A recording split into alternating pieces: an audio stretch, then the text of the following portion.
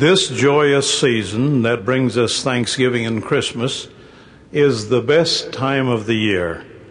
It's when we think of families, loved ones everywhere, and things of the heart.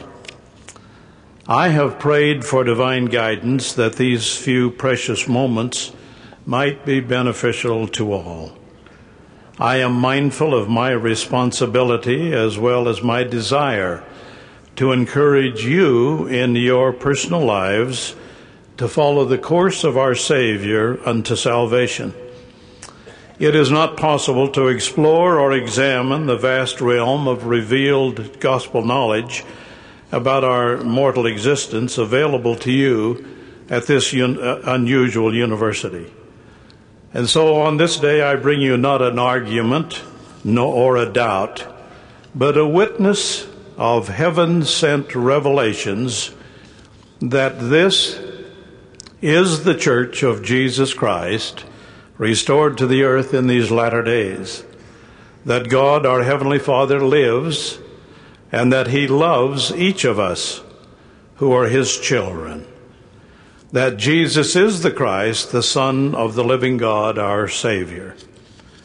The heavenly event related by young Joseph, then only 4 or 5 years younger than most of you, after he came out of the grove of trees, which we appropriately referred to as the sacred grove, are true. I bear this witness and testimony to you.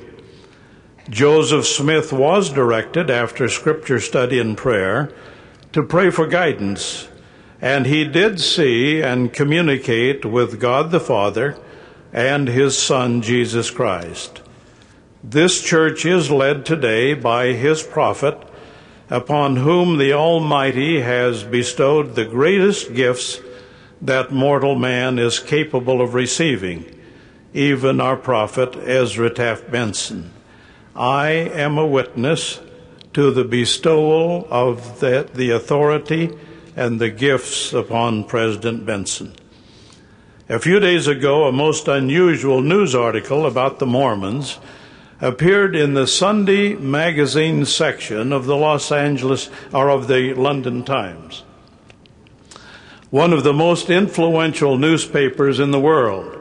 I'm holding a copy up here for you to see, and one with one of the widest circulations in the world, 1,300,000 copies. 10 times the circulation of Utah's largest newspaper. As I studied this rather remarkable article, because it is so favorable and positive about us, I reflected upon the promise and direction our Lord gave 26-year-old Joseph Smith at the Johnson farmhouse in November 1831. The instructions to translate the Book of Mormon and the promise that he would be given the power to lay the foundations of this church and to bring it forth out of obscurity and out of darkness, the only true and living church upon the face of the whole earth. In my lifetime, I have been permitted to witness events, to see and feel divine influences of the Lord in His providence, revealing His gospel by the power of the Holy Ghost. Imagine from the humble but heavenly directed events of the restoration of the gospel to this publication in the London Times.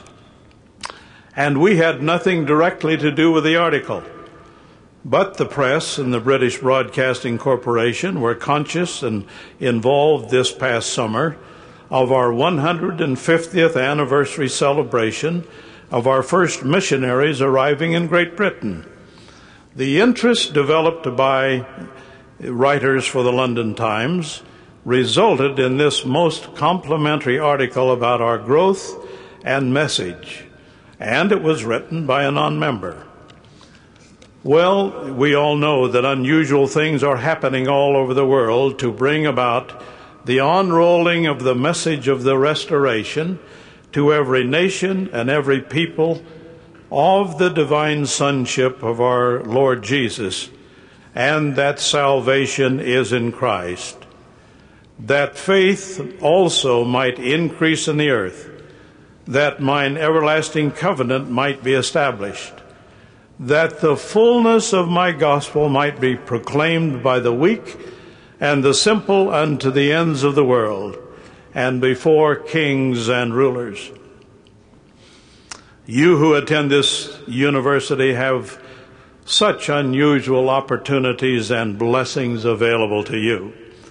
Every facet of your lives should be enriched by what you do, how you govern your lives, and what you learn while you are here.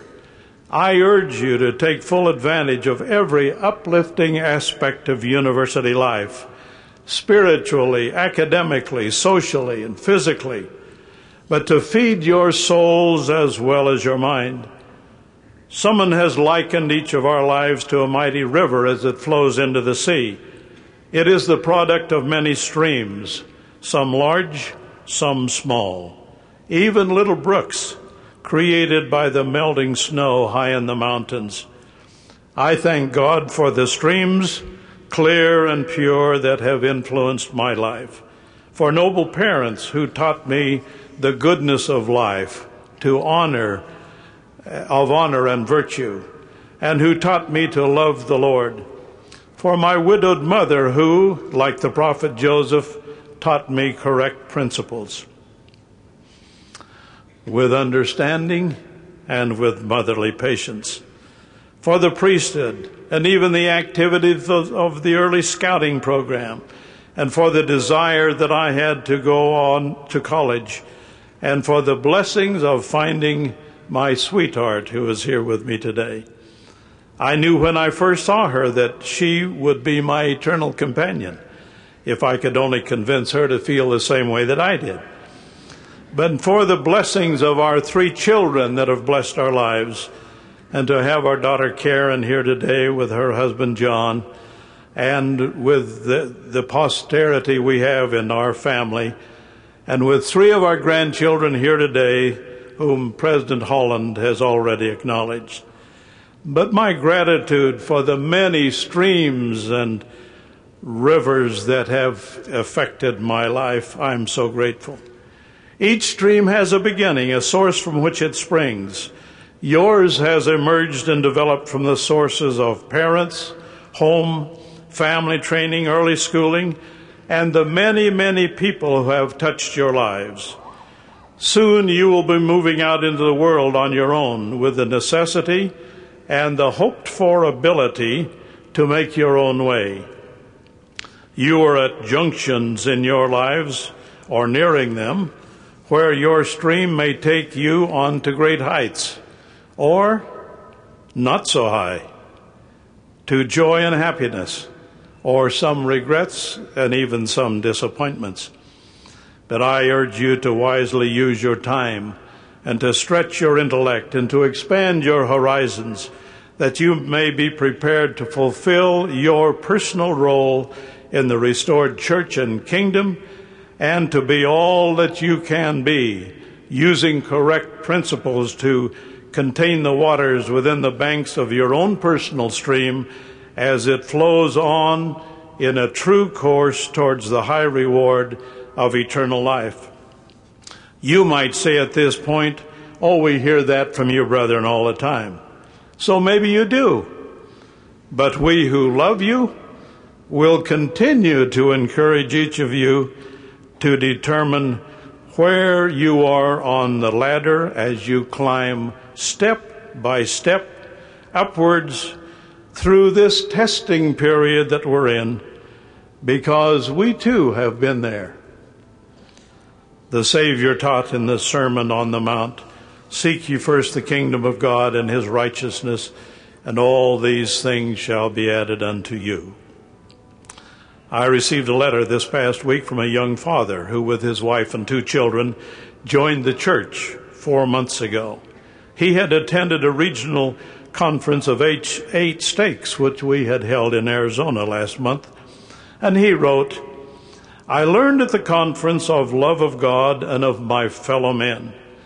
I learned that spiritual acts and a help thy neighbor attitude will be more valuable than all the riches of the world. I learned not to just strive for higher income, but to work to earn enough money for our needs. And some of the time and effort that I would normally spend in attempting to make just more money will go to reading the scriptures and teaching my family the gospel at family home evenings. I realized what I received through baptism might be wasted by not making the proper decisions and afford the effort to earn the blessings of the celestial kingdom. I was impressed by this new member and his family that only after 4 months of participation, their precious faith was already increasing, that they might receive the precious promises that have been promised to us and as declared by the Apostle Peter. Several years ago, I sat in a little white room in the Los Angeles temple, a simple little room with no fancy adornments on the wall. My wife, Ruby, was there by my side. We had one son and his wife there, along with our daughter, Karen, who was here, and her new husband, John, who was here. But our other son was kneeling at the altar holding the hand of a young lady he was about to be sealed to. And as I looked around the room, I knew that the great moment of my life was there, then, because all that I had that was really important, remember, really important with eternal values, was in that room. Their bishops and stake presidents had found each of my family worthy to be in that room. It is not the number of cars that you might own or the size of your bank account or the number of cattle that you might have in the hills, but the eternal values that really count. You remember the Lord said something about moth and rust get through to our worldly possessions, but I knew that the greatest moment of my life was having all of our family in that little white ceiling room in the Los Angeles temple, that they were there. Each of our children and their companions had participated in the sacred ordinances and ceremonies which pertain to salvation and exaltation in the kingdom of God. One of the greatest blessings of life is to realize what is truly important in our lives, then work towards that end. Our Lord and Savior's prayer in the Garden of Gethsemane that last evening, for the souls of all of mankind, taking their sins and sufferings upon himself, clearly shows the need for us to know, to respect, to love, and to be obedient to our eternal Father. When the Savior so explained when he emphasized in that prayer, and this is life eternal, that they might know thee, the only God, true God, and Jesus Christ, whom thou hast sent. Some years ago, Cecil B. DeMille produced the epic film, The Ten Commandments, and he gave an address in which he discussed the pressing need for making the film at that time. And I would remind you that many today in this so-called modern and materialistic society think these commandments a bit archaic. But our Lord God revealed to Moses on Mount Sinai the great governing principles we are all subject to and by which men will be judged. Moses received these commandments twice, and on each occasion written by the finger of the Lord on tablets of stone. The first commandment, I am the Lord thy God, and thou shalt have no other gods before me. We do not bow before giant birds, or carved granite, or wooden idols with stone eyes, but we have other gods competing with gods. We may never have bowed before a calf of gold, but we may still worship gold. Is there a man or a woman who can honestly say that he has never put his ambitions or his vanity above God? or worshiped flesh more than God, or worshiped the blue-white glisten of a fine diamond, or the earthly beat of rock and roll, or even worshiped himself above the worship of God. This can enslave us and betray us into modern idolatry.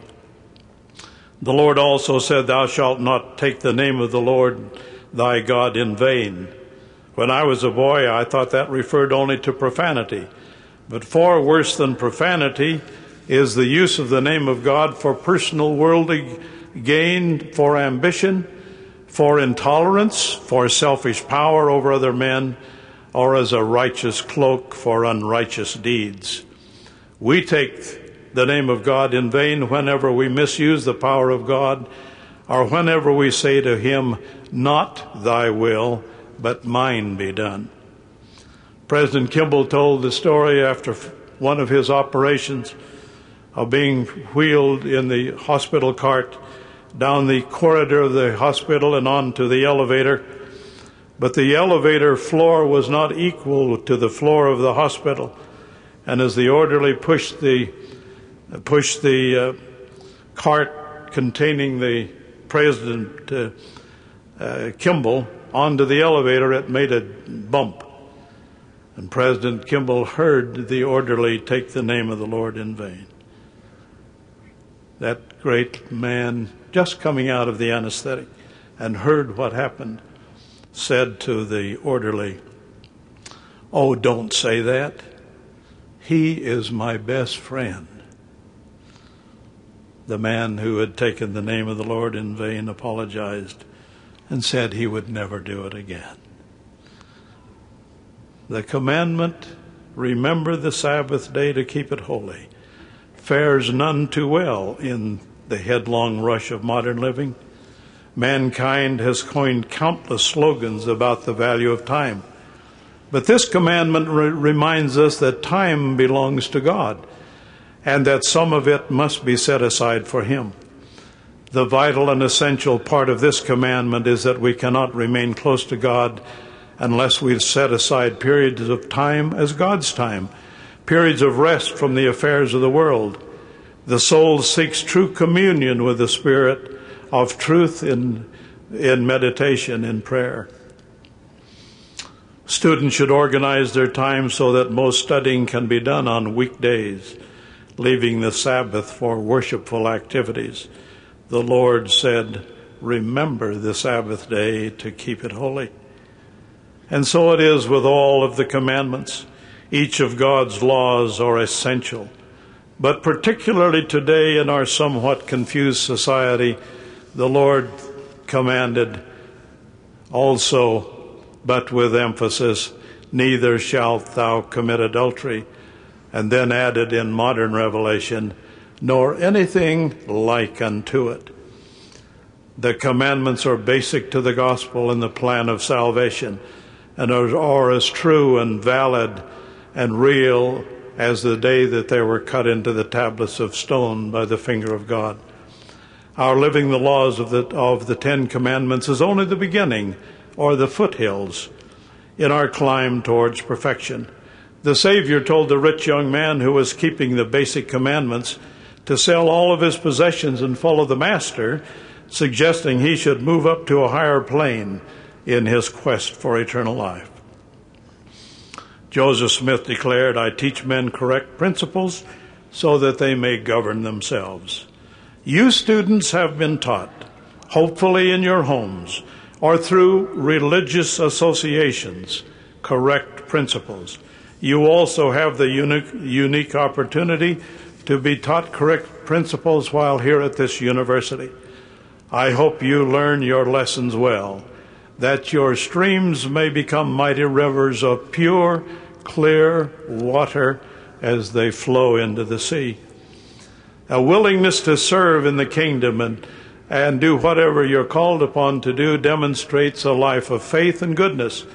And it is one of those streams in our lives that can so bless not only others, but ourselves as well.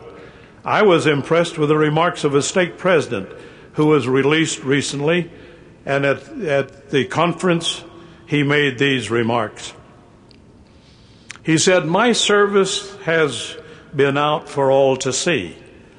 But think of the many auxiliary and other leaders and individual members of the church who have at the same time quietly done their duty and been faithful to the Lord. Some of the greatest service rendered while I have been your president," he continued, "has been done silently out of great sacrifice by individual members. Theirs is the widow's mite. Theirs is the blessing of true service." And the president continued, remembering his ancestry and his parents and his children and his business partner and his professional secretaries, members of his high council and state clerks and secretaries. And then he stated, "I would not have been able to serve a single week without the help, love, and support of my dear wife." And in tribute to the bishops and branch presidents and other leaders, he said, "They serve where the tire hits the road. They have been faithful and loyal to me as well as to the Lord." And particularly those he declared, and particularly to his counselor who declared to him, "You may not wear the hair shirt," meaning that he was never to feel guilty. He had been called to the Lord, and he was not to feel guilty over difficult decisions which he had to make. He told of looking in the mirror and saw in his mind's eye the hands of God kneading the bread dough of his kingdom and folding him, the stake president, back into the general loaf of the kingdom of God.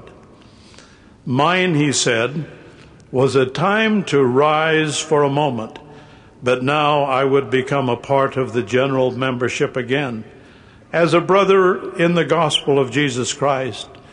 And so other lives will now be blessed and raised for the good of the loaf of God. What a wonderful attitude. A stake president demonstrating and teaching how we believe and pray and study the scriptures, earn our livelihood, and still serve our God with love. His stream was right on course, I thought. The Lord wants and needs all of you to be strong, to be believers, to be examples of goodness to all of the world. You can become mighty rivers flowing with truth. Mediocrity and weaklings come with little effort. The world has an abundance of them. I would urge you to use your time wisely. Don't waste it on frivolous pursuits. Ted Koppel, the national newscaster, told the graduates of Duke University this spring, "We can take television's daily banquet without drawing on any intellectual resources, without either physical or moral discipline." He continued, "In the place of truth, we have discovered facts. For moral absolutes, we have substituted moral ambiguity. We now communicate with everyone and say absolutely nothing." End of quote. To you, I admonish you to live so that you can ask for the personal revelation that you are entitled to. Someone has written, "Souls are not saved in bundles, they are saved individually." And the Spirit saith, How is it with thee personally? How are things with you, each of you personally? How are you doing? To help you evaluate, I'm going to just pose a few questions with an answer from the Scriptures, who bear the record of truth. I pose the question to you, who are you? You are the literal spirit, son or daughter of heavenly parents. In Genesis, we read, "So God created man in his own image. In the image of God created he him, male and female." And then Paul added in Romans, "The Spirit itself heareth witness with our spirit that we are the children of God." I would say to you, where did you come from? Your spirit and body came from your heavenly parents. Your spirit lived in the highest degree of glory in the celestial kingdom, which is exalted glory like unto the sun in comparison with the moon and the stars. And in Ecclesiastes, then shall the dust return to the earth as it was, and the spirit shall return unto God who gave it. Why are you here? You are here because you kept your first estate. You are here to be proved and to be tested, to prove that you can make right choices and to be faithful in them. From the writings of Abraham, we read, and we will prove them herewith, to see if they will do all things whatsoever the Lord their God shall command them. And they who keep their first estate shall be added upon, and they who keep not their first estate shall not have glory in the same kingdom with those of the first. And then in the Doctrine and Covenants, we add to that, and I give unto you a commandment, that ye shall live by every word that proceedeth forth from the mouth of God. For I have decreed in my heart, saith the Lord, that I will prove you in all things, whether you will abide by my covenant, even unto death, that you may be found worthy. You are here to develop the gifts and the talents to which you were born heir. You will have the opportunity, you've been given talents, and you will have the opportunity to gain additional talents with those talents that you've already been born with. You are here to sow good works and to lay up treasures in heaven.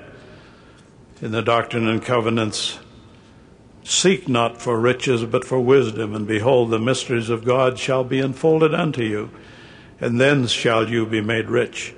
Behold, he that hath eternal life is rich. You are here to meet the requirements and complete the ordinances to become an heir to the celestial glory. You are here to become an heir of celestial glory. There are requirements that must be met. You are to be sealed to a companion for time and all eternity. You are to work out your exaltation and be of assistance to others. You are here to learn to use your body to accomplish spiritual objectives and to obey the law of procreation. You are to strive for perfection and to receive the fullest of joy. With your understanding of truth, you have power to do many things of your own free will and choice, and to glorify his holy name. You have the power of prayer. You have the power over Satan. You have the power of forgiveness. You have the power of the Holy Ghost.